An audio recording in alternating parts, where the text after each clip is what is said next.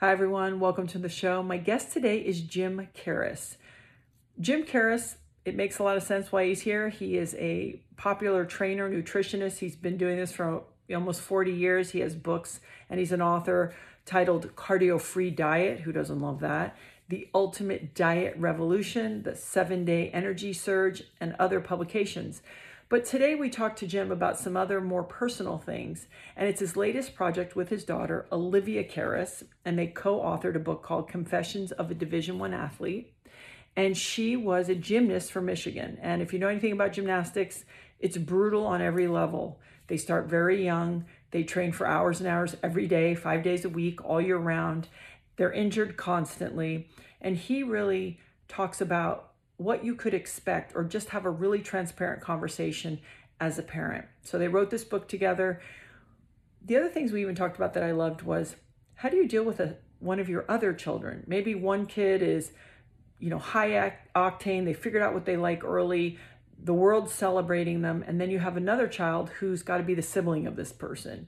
So we get into all of it. And it's just a very personal conversation by him. So yeah, we talk about being entrepreneurs and some, nutrition and fitness tips, but really I enjoyed this conversation talking to Jim, the parent, and what he learned and what he wished he knew then and what he wanted to share with you now.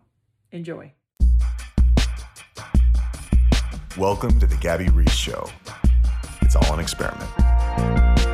Hello, Ma. Jim, thank you for joining me. Are you in Chicago right now? Where are you? In Chicago. Is summer starting and everyone's by the lake and going full throttle all day long? Absolutely, Gabby. I live right on the lake, and It's bumper to bumper the minute this time of year starts. It's crazy, but it's nice to feel the energy is back. Yeah, it's true. So I want to get right into, the reason we were talking today is you have a new book, Confessions of a Division I Athlete, that I almost feel like you didn't co-write it with your daughter. I feel like maybe you put bumpers around, a framework around kind of her story and her work. And because you're an experienced, author and communicator, I thought that was really interesting. But before we get into the book, because I have a lot of questions, I would love to know how someone goes from Wharton to, giving health advice. I understand the connection of knowing what CEOs need, but maybe you could just share some of your journey, because I'm always fascinated when people are willing to adapt. They start off in one way and that's sort of a certain trajectory. And then they sort of are willing to really follow their own passions. Maybe you could just share a little bit of that. Sure. For people of a certain age, when I give a lot of speeches, I always say, I started my life wanting to become Blake Carrington from Dynasty. And along the way, I became Richard Simmons. And then the two just kind of morphed together. So truly, Gabby, I was an overweight child, overweight until my 20s, almost 50 pounds heavier than I am right now. So I always struggled. And honestly, a teacher, did not show up to an exercise class back in 1986. And I literally said, because I was just discouraged and annoyed because I wanted to work out, if someone has the exercise tape, I'll teach. I've memorized the exercise routine. So I got up there in leg warmers and a tank top and short shorts and taught the exercise class. And then the rest kind of progressed. I became really one of the first personal trainers in Chicago, which was unique because, as you can imagine, having gone to Wharton, my family and my family's friends would tilt their head and say, "You're doing what for a living?" And I was like, I'm an aerobic instructor and I'm a personal fitness trainer. And they didn't know what I was talking about. So from there, it just morphed to becoming a trainer. I got busy very quickly. I started hiring people. And then really around 1999, I got the urge to write my first book, which was called The Business Plan for the Body. It took the analogy of a business plan and applied it to weight loss. And I was extremely fortunate because I got on a program with ABC on Good Morning America called Lock the Door, Lose the Weight. And we locked 7 overweight people in a house in the North Shore suburbs here in Chicago in Highland Park and gave them a diet doctor, a nutritionist, a chef, a psychologist who really had her work cut out for her because the people went nuts in the house, and me. I was the fitness trainer. And if this sounds like the biggest loser, I must say, I've always believed that someone at NBC saw what we had done at ABC and added the contestant component. And that's what turned into The Biggest Loser. So I felt we were really maybe the first Biggest Loser, and then it went on from there. Go back to when you were young and you said that you were overweight. Was it, you talk to a lot of people and it'll be that, hey, my parents were immigrants, and so abundance was always having food in the house, or we ate the wrong kinds of foods, or it was emotional eating, whatever. What do you think was your, situation why you got overweight? Because I often go, well, okay, if you were feeling that way, where was the epiphany that then you were also, besides adding different lifestyle choices, right, what else happened to lose that weight? And why were you there in the first place? Sure. I'm the youngest of two sons. We are Greek. So my family would call me Zimi, which is like the way to say Jimmy with Greek accent. And I was always eating, and I had a Greek yaya who was always feeding me all the time. And I had an older brother who literally, way before men worked out or lifted weights or aspired to look like, let's say, the cover of Men's Health, he was doing it. So it only made matters worse that he was in this Adonis-ish shape, and I was way less than Adonis. And so I struggled on and off for many years. I struggled in junior high, I struggled in high school. And then, interesting, my epiphany, since you used that word, came the second semester of my junior year in college. I went to the London School of Economics. It was right before I was about to turn 21. And quite frankly, Gabby, I looked at myself as the plane was landing, and I said, you look like crap. All you do is eat crap. You feel like crap. Let's take this new experience, this new environment, and let's make some changes in your habits. And that was my big shift in my life. And I must say, I started running in Hyde Park and Kensington Gardens in tree-torn gym shoes. And back in 1982, most of the Brits clung their children, around them, because no one was running back then unless you were running for something you shouldn't have been doing. So definitely it was very odd to be out there doing it, but that's what really kind of changed my personal trajectory, and then had me taking classes, and then the ultimate class where the teacher didn't show up, and the rest is somewhat history. Do you think, it's interesting when you talk about your brother, I feel like, I have 3 daughters, but I feel like everyone sort of plays a role in a family. See, I'm an only child, so I know less about, sort of the dynamics, but they always say, it's like walking in the elevator, everybody takes their corner, where you're like, well, that's covered, so I'm going to do something over here. But obviously you were very bright. You are very bright. And,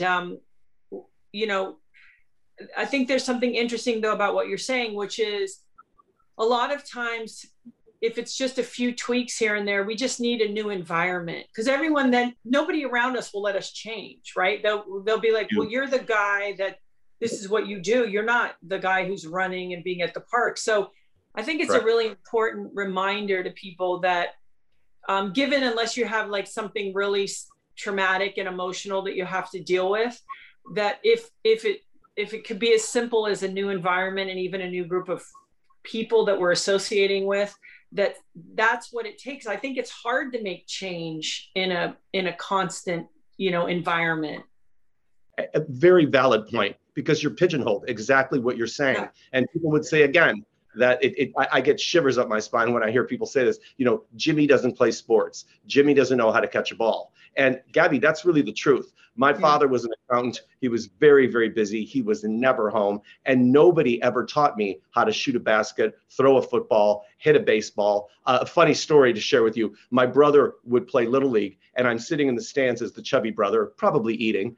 And the parents are screaming at the boys when they miss the ball, and they're screaming at them when they, get struck out. And my parents looked at me and said, "Do you want to play Little League?" I said, "No, why would I want to do that? I get yelled at enough at home. I don't need to be yelled at by strangers." So I had such a negative relationship with sports, with activity, with exercise, and such a unhealthy relationship with food, which is always so odd given what I do now for a living. And given I have this enormously athletic daughter, I also have an athletic son, and I am not the athlete whatsoever. Well, I think, it's interesting. I think there's all kinds of athletes. I think you have people that are you know, I guess they say there's all kinds of IQs, physical IQs, emotional and such, and there is an athletic IQ, right? So there are people who I think they just move and that's what they do. But I think there are athletes, and you said it earlier, where it's just about exposure, and maybe they're going to be people who practice and they're more methodical. Maybe it isn't quite as intuitive, but they still are athletes. I just think there's different, you know, different kinds. So you get into this field, and you know, you talk a lot about, and I thought this was really important, that when you started your business and one of your CEOs reminded you that, you know, there's sort of only so many hours in a day that you can generate, you know, what you do. And I always say that to people. I think it's really important that if you're talking about being an entrepreneur in a business, you only have so many hours in a day. So you actually figured out early how to scale your business, train other people. Obviously, it's going to be hard to find people that give the service to the level that you did. I mean, you know, I read where you said that you would order people's dinners for them ahead, you know, before they would go to the restaurant, and basically take all the choosing out of it.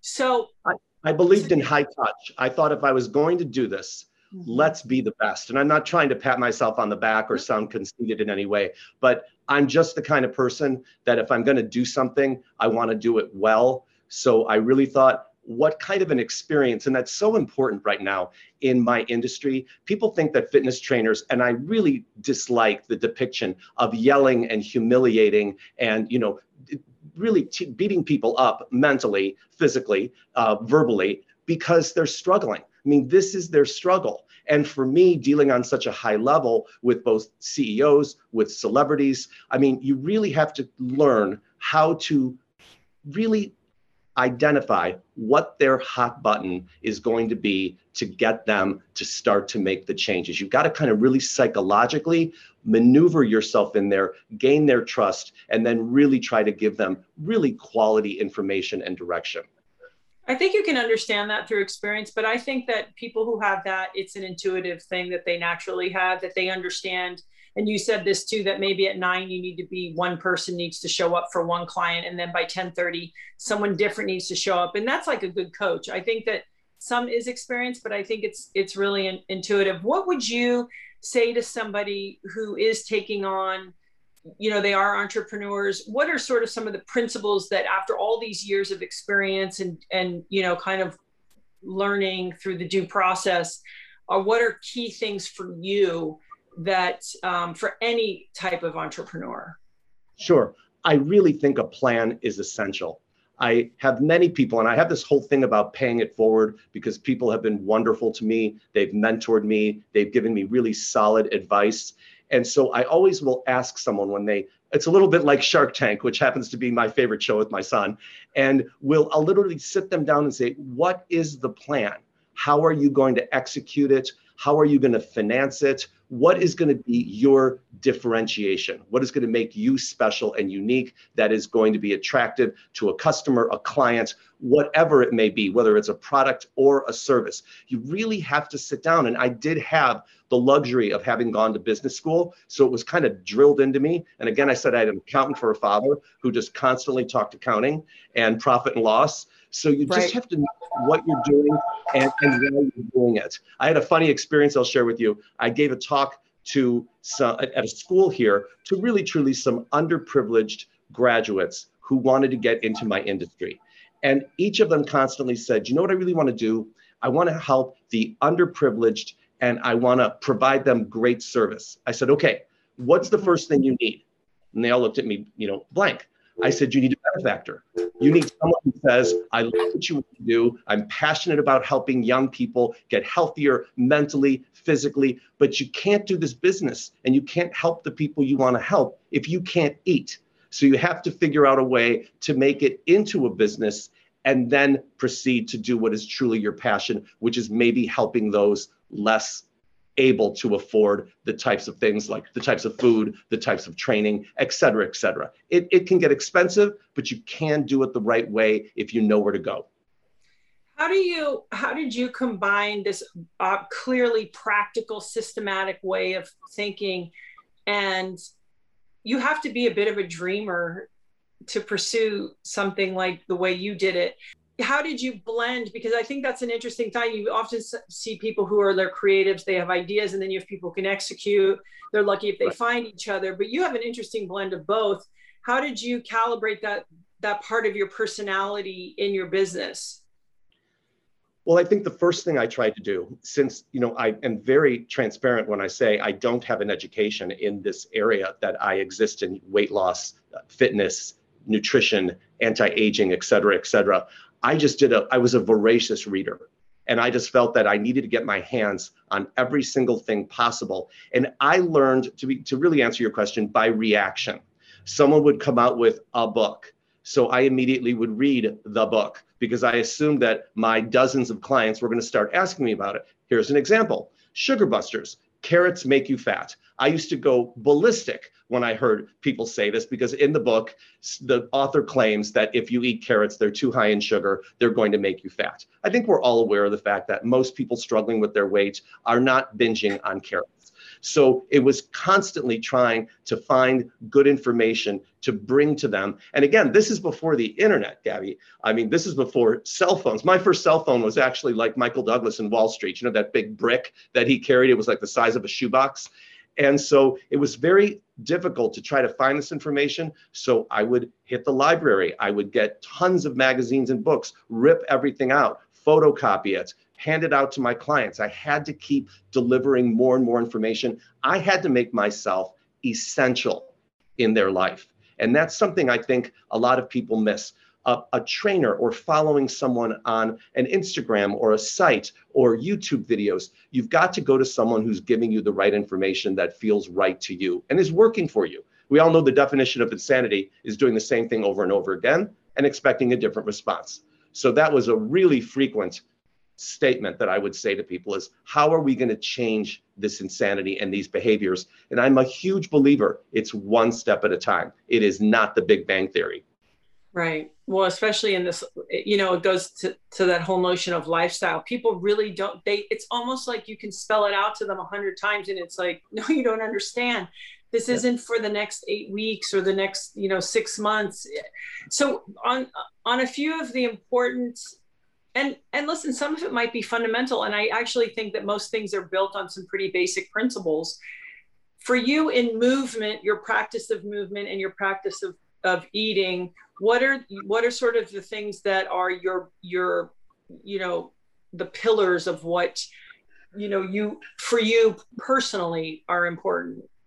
Sure. I use that word pillars all the time, by the way.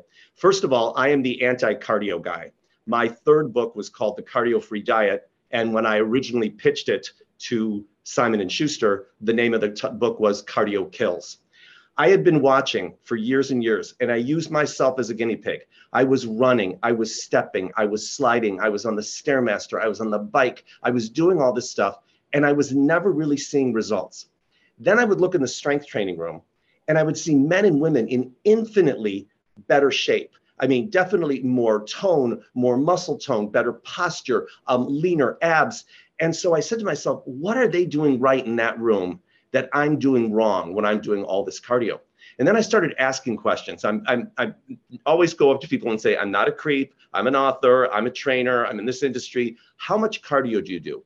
Literally, Gabby, a couple of men would look at each other and they'd go, I don't know, maybe 5 minutes, to warm up. So I got this whole sense that, and I looked into the research, muscle is the engine of your metabolism. We are all losing muscle as we age. So my big pillar is strength training is the foundation of your workout program.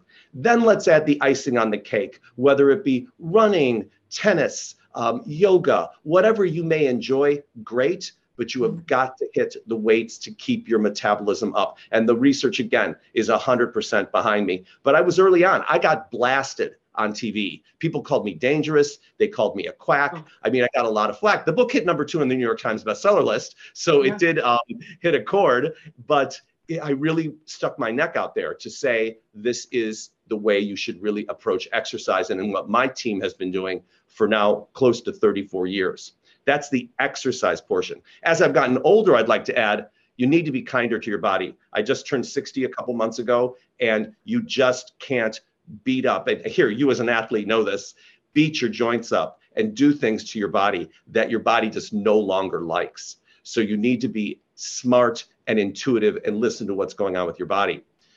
With regard to food, I'm a really simple guy. Absolutely no snacking. My 6th book came out, and I worked with a really, really smart nutritionist who really sat down with me and explained a lot of the ins and outs of losing weight. And every time you eat something, your food turns to sugar, glucose in your stomach as it digests, and then it spreads out throughout your bloodstream. Then your body calls upon insulin. Insulin is a storage hormone.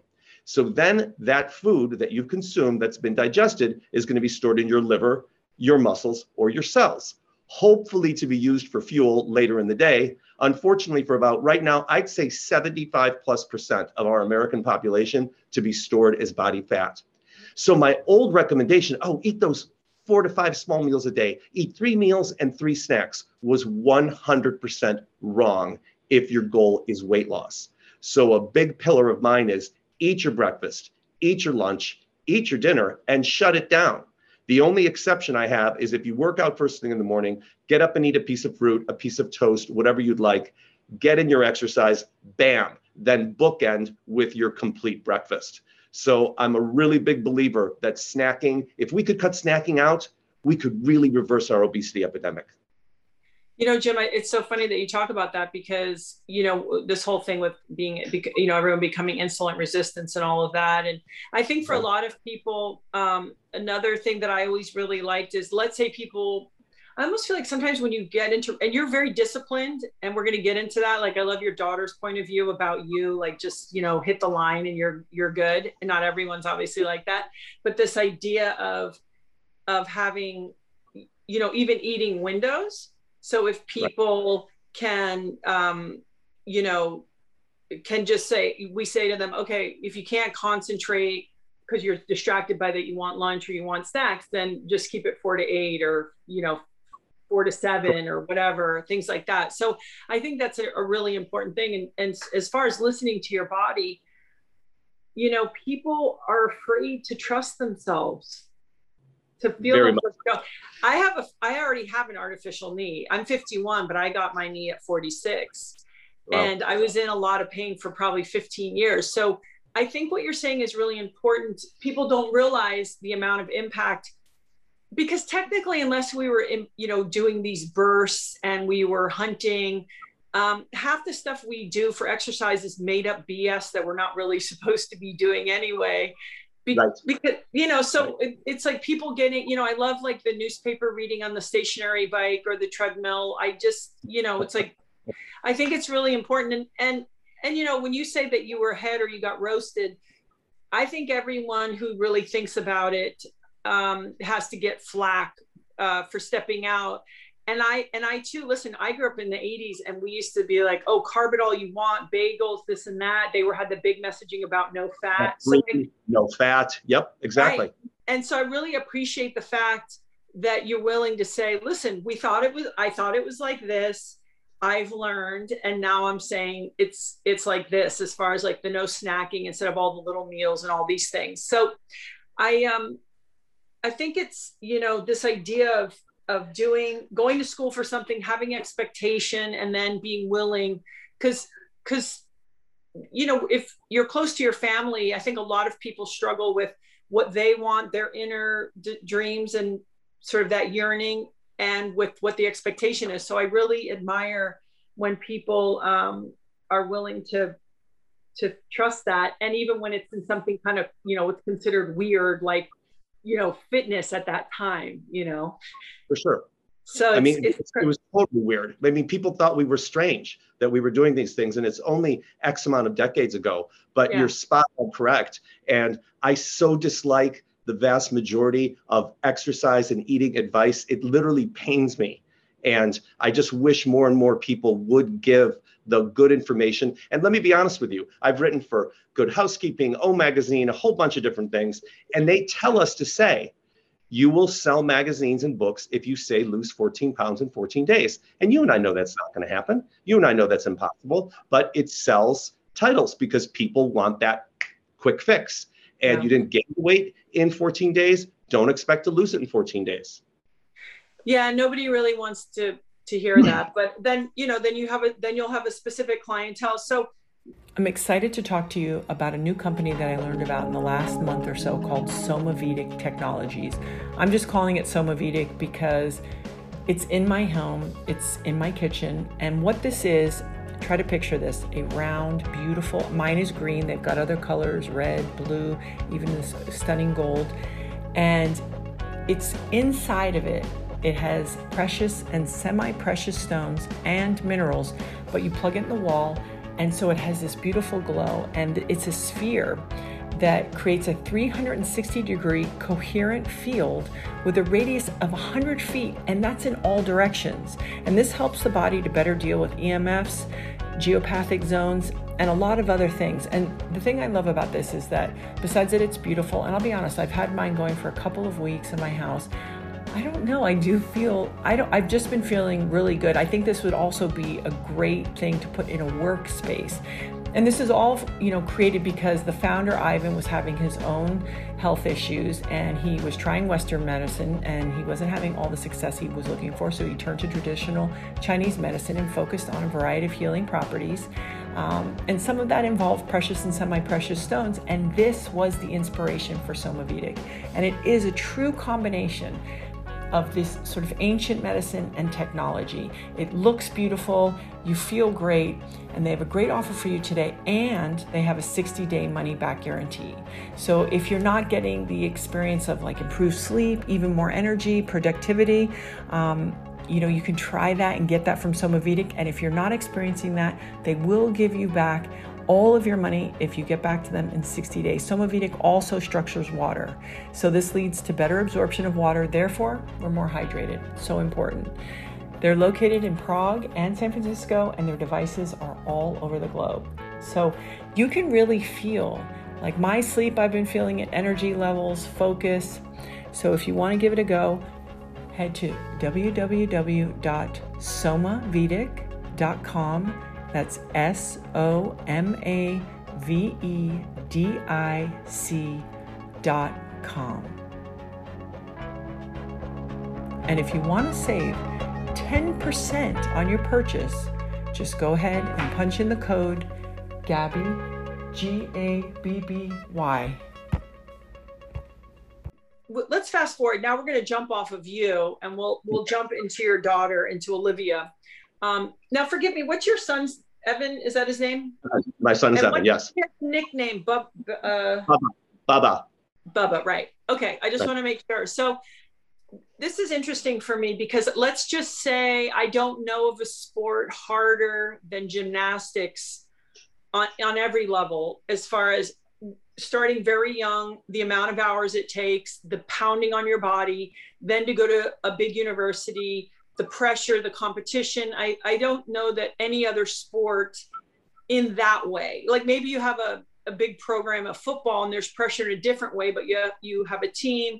Right. So the hours are shorter. Kids don't have to start at 6 years old, and on and on and on. So I when you wrote this book, I felt like, even for me, my experience of going to Division I college and playing volleyball was so much easier than what Olivia had to go through to become a Division I gymnast. So, right.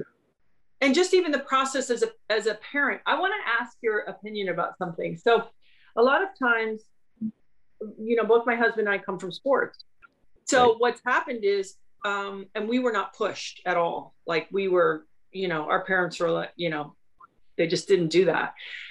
And so what happens is when you come from a sporting background, obviously one of two things happens. Either this is what we do in this family and that's what you're going to do. And my husband, Laird, and I actually took a very different approach, which is sort of a hands-off approach, right. Because it was like, we sort of secretly really know how hard it is. So unless you really are gravitating towards something, we're going to expose you to stuff. Unless you're really gravitating towards something, it's really hard. And yes, I always tell my girls, I'm not your coach, I'm your mom, and that's different. And I see parents everywhere that don't come from sports, but they're either living through their kids or they're pushing them. And I don't know that they actually fully understand all that it takes to do such a high, to do a sport at a high level. And they just think they can push their kid into it. And I really thought it was interesting. And I felt like when I read your book, so the two of you wrote a book together called Confessions of a Division I Athlete. If anyone's watching it, I'll just put the picture here. And this is a picture of Olivia, and there's beautiful pictures of her inside the book as well. And, you know, I got the impression from you that you were just supporting her. Like, oh, this is your thing that you want to do. I'll just support you. It didn't feel like it was you were all fired up on her doing it. Gabby, I didn't know what it was. Olivia's mom was a stage actress, a very successful stage actress.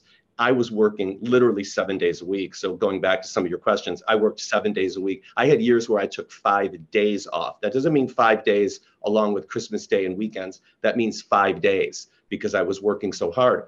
So when Olivia was little, and we did have fun writing about this, she was a nutball. She just was a ball of energy. She was running around with that vehicle I talk about, that Fisher-Price vehicle, when she was 7 months old on her tiptoes, and she'd grit her teeth when she'd go into the corner, and her mom and my mother-in-law at the time would have to teach her how to, you know, move it out. So she needed movement. So we had her in, and again, we're city parents. So she had ballet on Monday, she had brownies on Tuesday, she had art on Wednesday, gymnastics on Thursday, you know, every afternoon. And this is a lot of the way it is for a lot of city kids. At least it was at our time, because we had to keep her moving. When her coach then said, may I have her twice a week? And we sat Olivia down and said, do you want to go twice a week? She said, yes. Never even inhaled. Then the coach said, I'd like her 3 times a week. We said, would you like to go 3 times a week? Yes.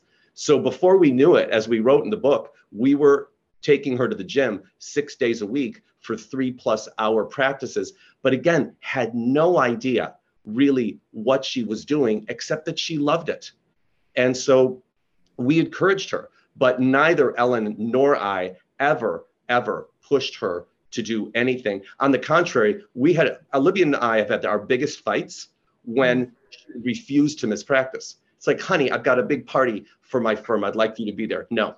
Honey, we're supposed to go away for the weekend to New York. I want to take you and your brother to see some stuff. No. I mean, this is where she ran the show. She said no, she was going to train. And for all of these years, that was her passion. And so we just really gave into her passion. That's the thing. So you have, I would imagine by the time she's 10 or 11, this is pretty serious already. How do you, and we all have these moments that we have to trust our children, that they're seeing something about themselves or their life that we don't understand. Mm-hmm. So are you worried, like, hey, this kid doesn't have balance in her life? Or you're like, well, at least it's something she's passionate about, so I'm going to give in? Like, where do you what are the conversations as a couple? I know you divorced when she was how old? 9. Yeah. So you're still doing this together. Right. What does that look like? We kept our eye on her, and her balance was the gym and training. So for her, Olivia has always been a decent student, always did her homework. We never once had to say, honey, have you done your homework? She was on such a treadmill, Gabby. Up, breakfast, school, home, snack, to the gym, home, shower, eat, homework. As I said in the book, lather, rinse, repeat. This is what she did. This is what she loved. And it's interesting now, in going through the process of writing the book, she's a little angry at some of the stuff she actually missed in life. I mean, she went to one prom. She never went to a homecoming. No one knew who she was at her high school because she didn't play a sport for her school. They didn't understand what she was doing every day and leaving, except for her very close friends. So she decided to make these sacrifices. And I say this so much. I want parents and the athlete, and even if it's a non-athlete, if it's a debater, if it's a dancer, if it's someone who loves art, if you're really going to go all in, I'm a gambler, so I use that expression, all in, you got to know what you're getting yourself into, because it's just what she wanted. There was never a time where she really, truly thought of quitting, except one really rude coach back when she was very young who was weighing the girls, and it upset her so much that he was weighing and he made everything about weight. He didn't want to talk about ability. He didn't want to talk about the mental focus required. He talked about weight. And as a very little girl, she said, I'm out. I'm not doing this. Well, then she came home and drove her mother and I crazy. And so then we said, you got to get back into the gym. That's the only time we really said, honey, I think the gym would be a good idea for you again. And she went back and he was no longer there. Right. So, I understand your question. What I didn't know was how it was going to change our family dynamic and our life, because literally our life revolved around her sport. Much as you may have read Evan's chapter, to the not great feeling Evan had about himself for many years. Being the sibling of a star is not easy. And he really sent that home. Well, see, that I want to go there a little more. I want to go in depth because, I don't even know, is it possible for a parents to protect a sibling or the siblings of somebody who is, executing at this crazy high level? And by the way, most young people, unless they're in athletics and maybe some performers, because even getting good grades, it doesn't get celebrated externally the way some of these other things get celebrated. Right. Unless some kids like just, are brilliant and they're like, oh, they're in college classes in 9th grade. How would a parent help a sibling, support a sibling of somebody who finds something they not only like, but that they're really good at early? Most of us flounder around and it takes longer. Is there a way to protect them or support them or have another conversation to open up something like I couldn't even imagine? It's the latter of what you said. You have to have a conversation. What is something you would like to do? We had an interesting situation with Evan that he really was a terrific artist. He went to special art classes. One of the teachers took a great liking to him. He was painting, he was doing sculpture. For my 50th birthday, he made a duct tape jacket, which unbeknownst to him looked exactly like Michael Jackson's jacket from Thriller. And unfortunately, got bullied at school and literally one day said, I quit art. And his mom and I were like, well, why? You're so good at it. I'm not doing it again. I don't want to talk about it. And that was something we missed. We weren't aware really at the time of the bullying because he's not the most communicative. He's going to turn 21 soon. He's getting a lot better. He and I have actually gone to therapy to help our relationship because we look alike, we act alike, and therefore we butt heads. And I think you've just got to really see how you can help that other child find their passion. He used to get really mad at me because I used to say, you're a big brain. Baba, you're just a big brain. And he said, I don't care about that. I don't like that. Don't say that. So I had to stop saying that, even though I was trying to build him up because he is really smart, but he just didn't like that distinction. It wasn't doing for him what the gymnastics was doing for Olivia. And that was rough. I think you bring up a really important point because, I have a kid, actually, we're the same birth sign, we're very similar and we do butt heads, but she's the opposite. Like I have a daughter that, she likes it if you, congratulate her or tell her that you appreciate something she's painted or a talent. This kid doesn't want that. My other daughter doesn't really want that. So if I try to compliment her, like you saying, hey, Baba, you have a big brain. It's so funny. So it's like, how do we ask them? Like, I've had to ask my one daughter, okay, so in what way could I support you? Because they can tell you all the ways how you suck and the way you're not getting it right. And I think as parents, because parents are overwhelmed, parents are working, parents have never parented before. So everything is new and we're sort of just, there by the seat of our pants. Right. Is to not be afraid to ask our kid, even when they're like, get away from me and I don't want to talk to you, because they do want to talk to you, right. Is to say, you know what, I get it. I'm not getting it right. Do you know of a way I can support you so I can understand better? Because I think that those opportunities are there, but we only know that till after we've gone through it. Right. I'm a big believer in the facts. And the way I would approach things now is, look, you've got this superstar sister who is excelling at X. How are you feeling about that? And number two, what is a passion you may have? And if you don't have one, that's absolutely fine. But why don't we do some reconnaissance? Why don't we check some things out? Why don't we talk to some people? I always find it interesting, and I'm sure you and your husband find this as well, our friends and who our kids gravitate toward. I have a couple of friends who, and it's different for my kids, but I totally know that they so respect this person. They will talk to them more than they will talk to you. So definitely try to tap into those people and say, you know, my daughter thinks you're the shit, pardon me. And so it's another Karis expression we use in the house. And so can you help me here figure out what's going on in her mind, what she's thinking about? Because we're her parents, we love her, but we're just not, we don't seem to be able to get the information out of her. So see if you can use your village, because I do believe it takes a village to figure all of this out. And so it's very funny. I'm doing a little sleuthing on you. I noticed that you were involved with a television show called Insider Training. And I'm sure you saw in the book that we have a chapter that's called Insider Training, because sometimes a different coach, sometimes a different person can be someone to go to, not just the head coach, not just the teacher, but look around at who your team may be. And they may help you a lot navigate what your child's thinking and get them on the right path. I think it's really important too that we don't, because I think as parents, we so badly want to be all things to our children. And I think the minute we surrender and go, listen, if my kid goes up and is thanking everybody and they thank somebody more than they thank me, who really sort of flipped their switch or got them on this path, just be grateful that someone was there in your village that impacted your child in that way, even if it's not you.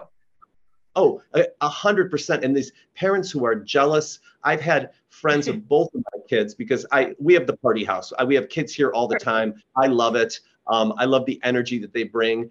And some of the parents have been a little sketchy toward me. Like, I heard you had a talk with, Bob about XYZ. And I'm like, yes, he brought it up. So I talked to him. And they've kind of insinuated, don't parent my child. And I've tried to say, he or she came to me with an issue, so I'm trying to help them through it. I'm certainly not trying to usurp what you're trying to do for your child, but they do find different ways to gravitate toward different people. I think that is something, I find it a compliment. When my kids love someone else and they go to them for advice, great. I'm not the only person you can come to, or your mother, for advice. The other thing I do as well, I constantly have shared with my kids my struggles and my failures.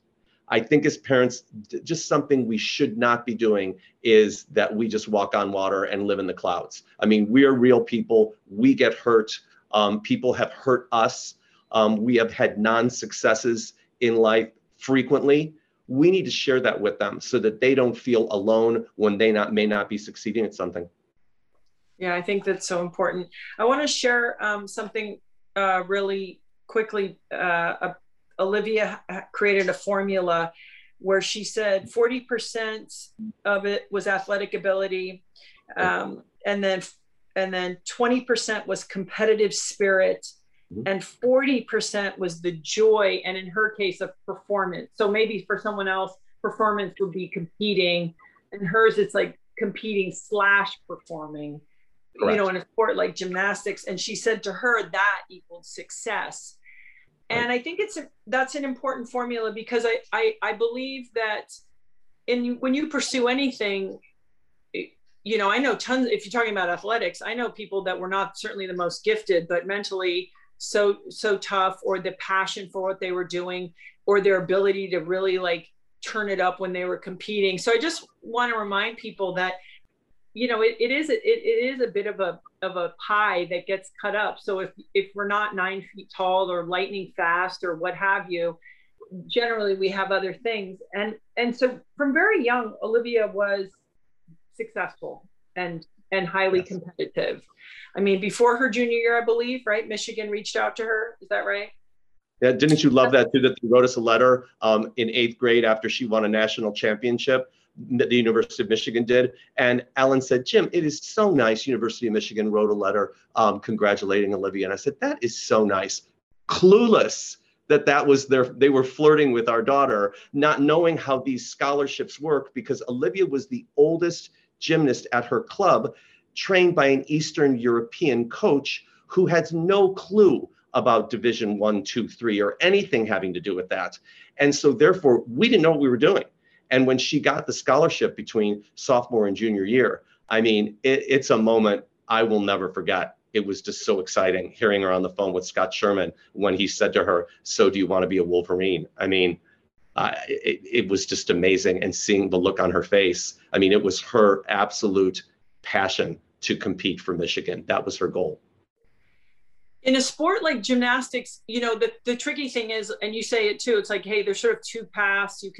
You can do the elite, and a lot of them do university and then the US, the Olympics. But the hard thing is they're sort of not really, for most gymnasts, even the best ones, an after college, right? And so I often wonder, and I'd love your take on it, is when you peak, I mean, you're like, these girls and athletes are winning national titles at 16. They're winning, you know, NCAA things at 18 and 19. And then, okay, now you're in the real world and you're getting a job. There's something that I have observed that feels really bittersweet about that, where it's like, you know, all this accomplishment, work hard, you know, achieve goals. But then there's something that seems so tough about it, because then you're like, will I ever have that level of not greatness? Of course they could. Sure. But you wonder, like, if after 20, the best stuff is behind you in certain ways, you know, is that a big price to pay? We talk about that all the time. Let me cover a couple of things with you, Gabby. Number one, gymnasts peak twice. And I'm sure you as a young athlete as well, when you're pre-puberty, I mean, you're Gumby. I mean, your body, the back bends, the things that she could do. I must add the lack of fear. And one thing I see from young gymnasts starting very young is they're not afraid to do some of that crazy stuff. And so she really did well through, and then she hit puberty. She fractured her back. She had body image issues. She became a woman, which is what happens. And as her body evolved and changed, she had to really almost relearn the sport. So she had peak one, then she goes through puberty, then she really needs to rebuild. Olivia's got a lot of grit, and that's something that actually is in my family. And then she had to rebuild again, wrist problems, shoulder problems. I mean, you name it, we've gone through it. The specialists we've seen, the PRP injections, all of that to try to get her up to snuff to then be able to compete in club as a mature woman and then go on to compete for the University of Michigan. It's a lot of patching, and it was brutal when she left. And can't even imagine these poor men and women who got cut off at the knees last year when it was their final year and COVID hit, and Olivia's teammates were in tears. I mean, they literally were seniors. They had their whole final season ahead of them. They had a competition and it was done. A lot of them went back for a fifth year actually, because they just needed that closure on the sport.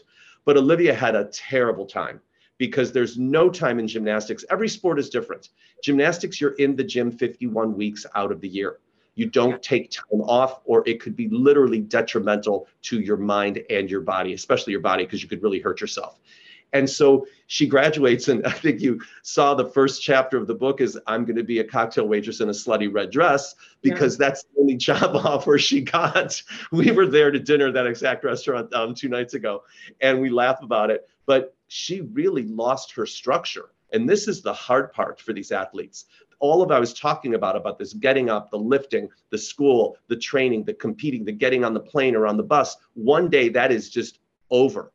Yeah. And then in a week she graduated. And then in a week she left her home and her family in Ann Arbor and came home to Chicago to live alternately with her mother and with me. And that's really where I got this idea. We had the idea for the book, but thought, okay, I've got to give my baby some structure here. I've got to give her some purpose. So that's when we really started tinkering with this and toying with it. And it really helped her a great deal get through that hump until she did get her wonderful full-time job. Yeah, it's an interesting thing. When we're in it and there's pursuit, it seems it's so great. And like you said, though, she had every kind of injury and then an Achilles injury, and which is one of the toughest Bad. one. Yes. One of the toughest.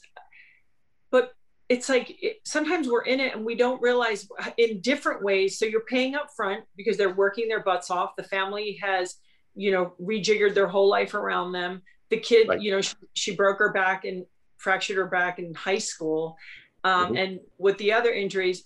But then we don't realize also that you pay after too. And sometimes you wonder, in the pursuit, is it worth it? Great question. I think for Olivia, in speaking about my child, it was necessary because that's how her brain functions. That's what gives her self-confidence and is, all those words, self-actualization, blah, blah, blah, all of that. That's something she really needed.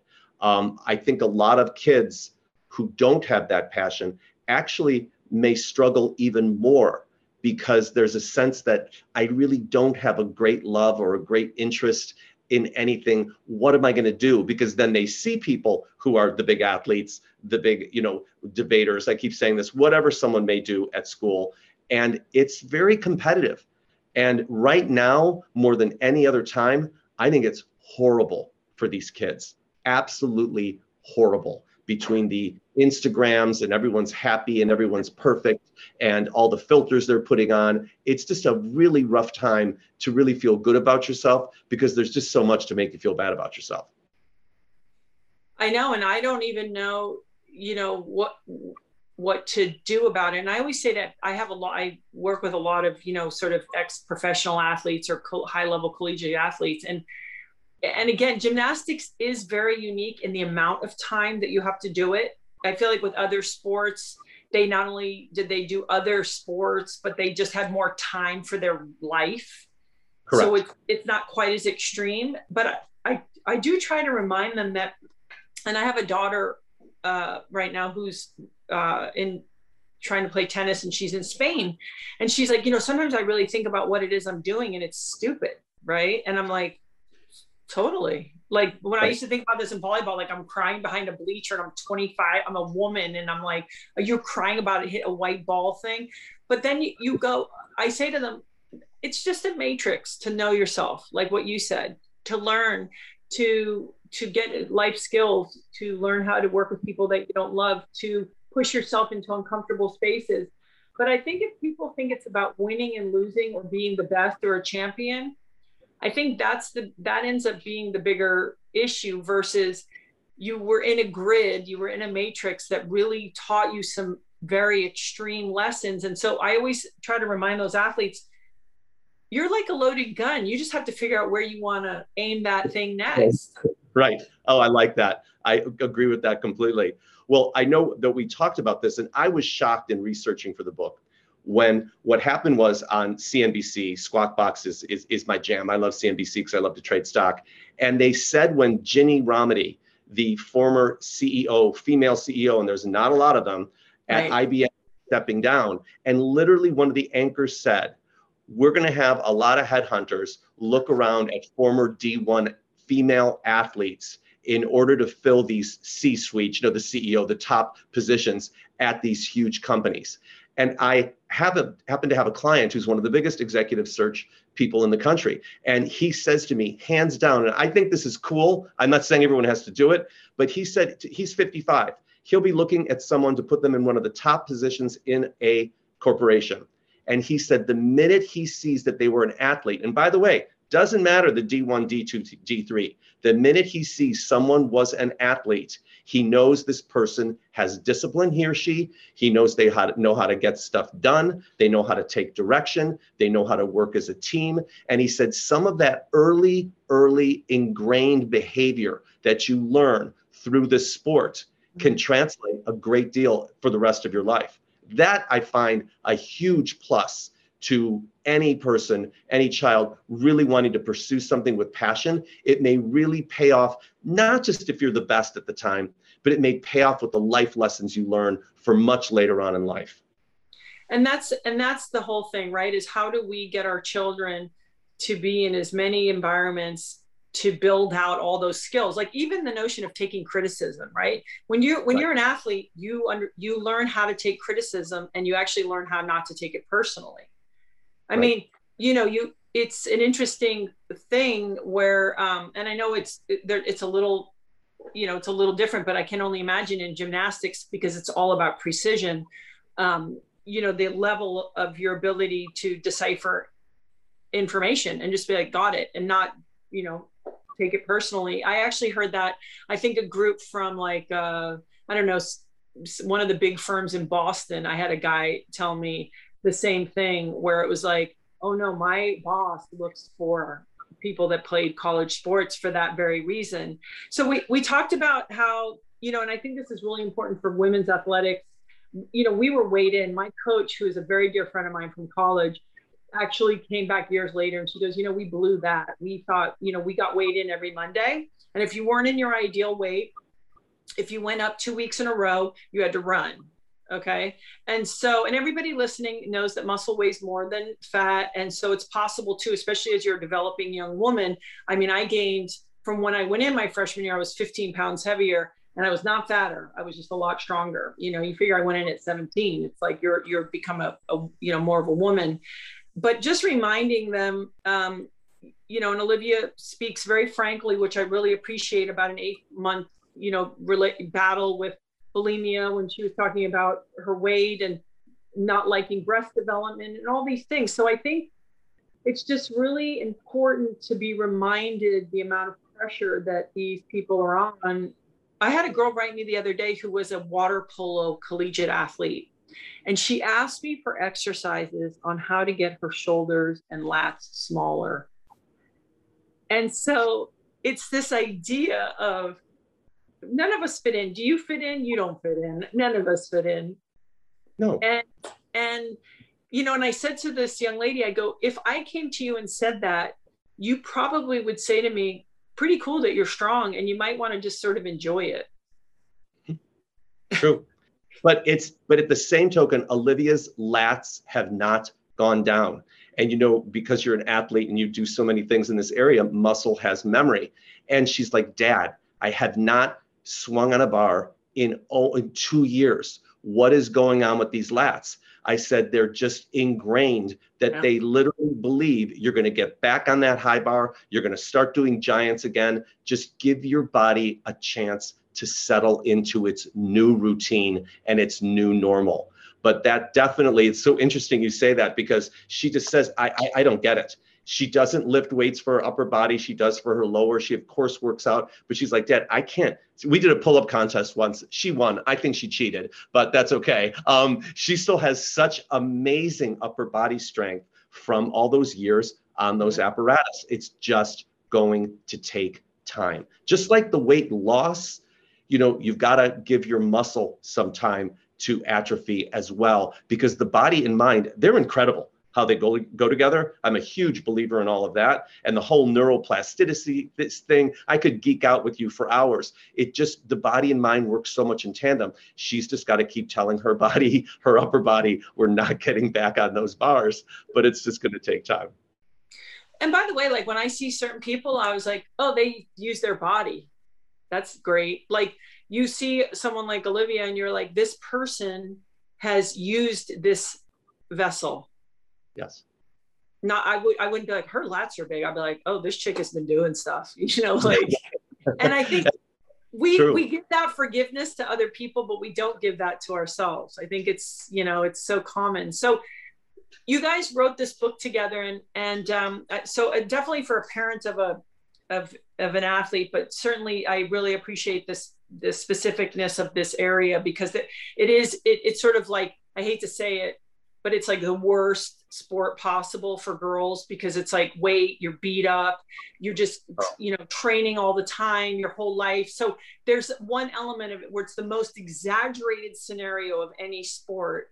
So I definitely encourage people, if they're navigating this, if, and Olivia, besides obviously sort of maybe it being a cathartic experience to kind of write this down and share this experience as she moves on to the next adventures in her life, what do you think she was hoping for people to receive when they read this book? I think it was a mutual thing. We wanted people to get a really honest, raw impression of what you are getting into. And again, how it affects the whole family, how it affects your psyche. Your comment is spot on. What is it like when this sport that defines you, completely and utterly defines you, is over? And we laugh all the time when people say, well, Olivia, why don't you do some gymnastics on the side? She's like, you don't get up on a balance beam when you haven't done it 6 times in a day. You don't start vaulting around and, getting on the bars. This is something that you're either all in or all out. Tennis player, you can play some tennis. You were a volleyball player. Hey, go play some volleyball a couple times a week with some friends and get together and have a blast. Can't do that with gymnastics. It is over. Just one day it's on, the next day it's off. And so again, we wanted to try to prepare people for what that can feel like. Not feel that there's something wrong with you because you're lost, because you lost your purpose and your structure. But again, at the same token, give the positives of what came with it along the way. We really tried to be both positive and brutally honest throughout the whole thing. If you ask me right now, and Olivia was 6 and she went to the gym, would I let her do it all over again? It's 100% a yes. Would I have navigated the situation, the coaches, her brother, and some other situations differently? Absolutely. I missed it. And I don't want other parents to miss it. I want them to learn from my mistakes. Well, Jim, I just really appreciate it. And I think, because I've had some situations in my parenting life where I was like, whoa, I missed it big. And it was all right in front of me. And it's so strange because unless, what was that, that there's a great story of some indigenous group on an island and there's a ship coming, but they don't see it because they've never seen one before. Mm-hmm. And I feel like in parenting, it's so hard for us because we care so much to look in the mirror and be like, how'd you miss that? Right. But I think it's so common. And, I think navigating, it's interesting. It's like navigating when a kid doesn't have a passion, has its own challenges, but also when you've got a kid who's full throttle into something and trying to help them walk that line. I think that also has its set of challenges. Equally difficult. I mean, they're absolutely equally difficult. And again, boy, I just say this all the time, you're busy, your husband's busy, but nothing was more important to me than my kids. But I really tried to do my best and I really missed some stuff. So I think parents as well who read this have to realize what you're saying right now is just so honest and so helpful to your listeners. Yeah, I missed it, not perfect. And, so be a little bit more aware. And I do believe in the asking questions. I believe really try to engage your kids in a conversation because then you'll find out things. I learned with Olivia to ask her not about how she felt from the competition the day before. I would say, how does Gabby feel? How does Lena feel? How does this feel? As a way of getting to her, because she wasn't going to tell me how she felt. But I felt if I went through the other gymnasts and got her talking, then I can get her more engaged in how she is feeling. But to go after her directly, she wasn't going to respond. I had to learn ways to go around her. And that was a challenge. And another thing I'll say about being a part of a team, which you were as well, wow, it's a lot of estrogen on that gymnastics floor, a lot of estrogen on that volleyball court. It is hard to get along with a group of women all trying to succeed at a similar sport.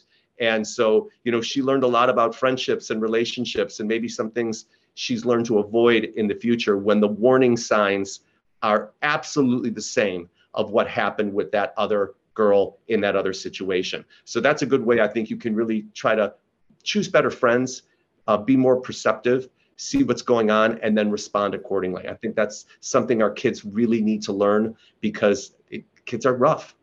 Yeah, and you go through life like that. Okay, so my final question, and it was just inspired by what you just talked about, and I've carried a little bit of guilt or concern. My husband and I have full lives independent of one another, and even though we're together and we're always together, our family is together, time together, I sometimes get battled back and forth between, I was supposed to give up everything to just be here to cater to my kids' time and success. And then, so you hear it all the ways, right? Like I was, let's say I grew up more in a negligent home. And so that's probably why I excelled. Then you see other kids that excel, but the parents have literally given up everything in order to work around that kid's schedule. And I've often wondered, I'm like, oh, was I supposed to completely abandon all of the things I was interested in? Like you had to work all the time in order for my kids to even be more successful. So I always think that that's like a weird, mix of things of like, oh, I've given up too much for them, or I haven't given up enough. And you wonder, like, if they have a destiny, will they find it regardless? Like, it's all of those questions that I think is so tricky. Well, the answer to should you give your own things up to sacrifice for your children is an absolute hard no. That's Evan's favorite expression. I mean, you have got to be a happy mother, a happy wife, a happy friend, a happy person to be a good mom. I mean, you need to have your own things that fill you up. I worry about women, and I see it. And again, I've been in this industry 34 years, who are that devoted mother. What happens when the kids leave the nest? No bueno, because you have not really worked on completing yourself. You've worked on exclusively completing yourself with your kids. And so I'm a huge believer that you have got to absolutely prioritize what you need, because it's just going to make you a better person. It's going to make you calmer, less anxious, less depressed. You're going to feel better about yourself. Just bring some joy. You just can't sacrifice. I really strongly disagree with that. And some people who would say to me when I was working in New York about 45 weeks out of the year, I'd leave every Monday morning. I was training Diane Sawyer and Hugh Jackman and yada, yada, yada. And they said, well, what kind of a father do you think you are? I said, when I'm home Friday, Saturday, Sunday, I am full on dad. And so I'm not just trying to make up for the 4 days I was out of town. I tell the kids, Dad's got to work. Dad's work is in New York right now. And when I get home, though, I absolutely devoted my attention. They were my number one priority because I hadn't seen them for 4 days. But so you can balance it. You just have to find a way to do it. It's just an interest. I'm always, you know what I mean? It's a conundrum, and I'm of service to my family 100%. They are at the top. But I do see certain moms where I'm like, I feel like they've given up just about everything. But I'm with you on that, where you go, hey, these kids are going to move out. They're going to get lives. They're going to, be down the road. And so I was just curious about that, because that is one that sometimes, is always a question. So, okay. So Jim, thank you for your time. The book is called Confessions of a Division I Athlete. It's by Jim Karas and Olivia Karas. And maybe you guys will do another one. I know you said you're going to do a project at some point with Evan, but maybe in 10 years, she needs to do a follow-up to talk about sort of this new next chapter, and even just going from being college student and athlete to working force person in this day and age. You're going to laugh because we spend so much time together. She's almost with me 100% of the time. And I said, honey, you ready for project 2? And she looked at me and she said, are you out of your mind? And I said, no, I've already got it in my head. I know exactly what it should be. It should be this and that and what you're feeling. She said, Dad, I'm working in PR and marketing. I'm color commentating for the Big Ten Network. I'm doing press with you. I'm trying to get my life back to New York. She wants to go back to New York. I'm good right now. The problem is, Gabby, I'm the one who wants to do the next project because she's going to leave in like 6 or 8 weeks. And I think a lot of parents may feel this way. COVID's been terrible in so many regards, but boy, have I had a lot of bonus time with my kids, and it's been wonderful. So I got to get my act together for my next chapter now that they're going back to their lives. But the good news is they're both going to be in New York. So I'm thrilled that both my kids will be in New York City, so I can go torment them once a month for 3 or 4 nights and take all their friends out to dinner, and that'll be fun. That'll be the best. Well, Jim, thank you for your time, and thank you for your work. And now, you're also a great example. See, I think that's another thing that's important, is to continue the conversation. Like, okay, if we're 60, if we're 70, if we're 80, if we're doing some of the right things, we have, vitality and we don't have to limit ourselves. That's my next push is all into anti-aging. I've got a bunch of ideas because I think if we work the program, Gabby, you clearly are, your husband is, there is no such thing as allowing your body to just get old. If you tell it to be old, it'll be old. If you tell it to be young, it will stay young within reason. I don't want to sound ridiculous, but it's a great passion. I had no problem turning 60. Little shocked that the next birthday will be 70, but I'm going to be okay. I got 10 years to stress out about that, so I'm going to be okay. Thank you. Thank you.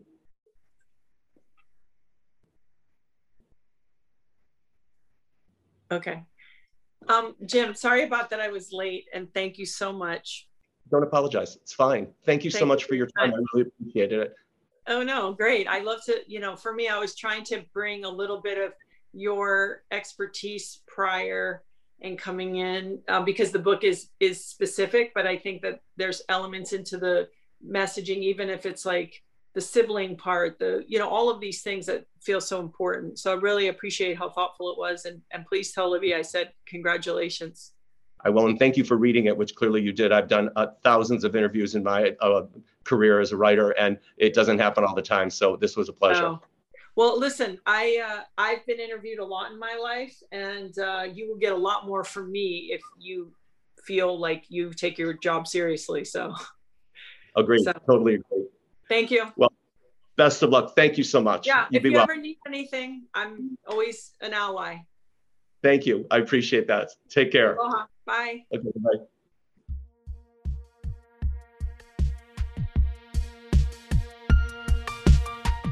Thanks so much for listening. And if you'd like, rate, subscribe, and leave us a review.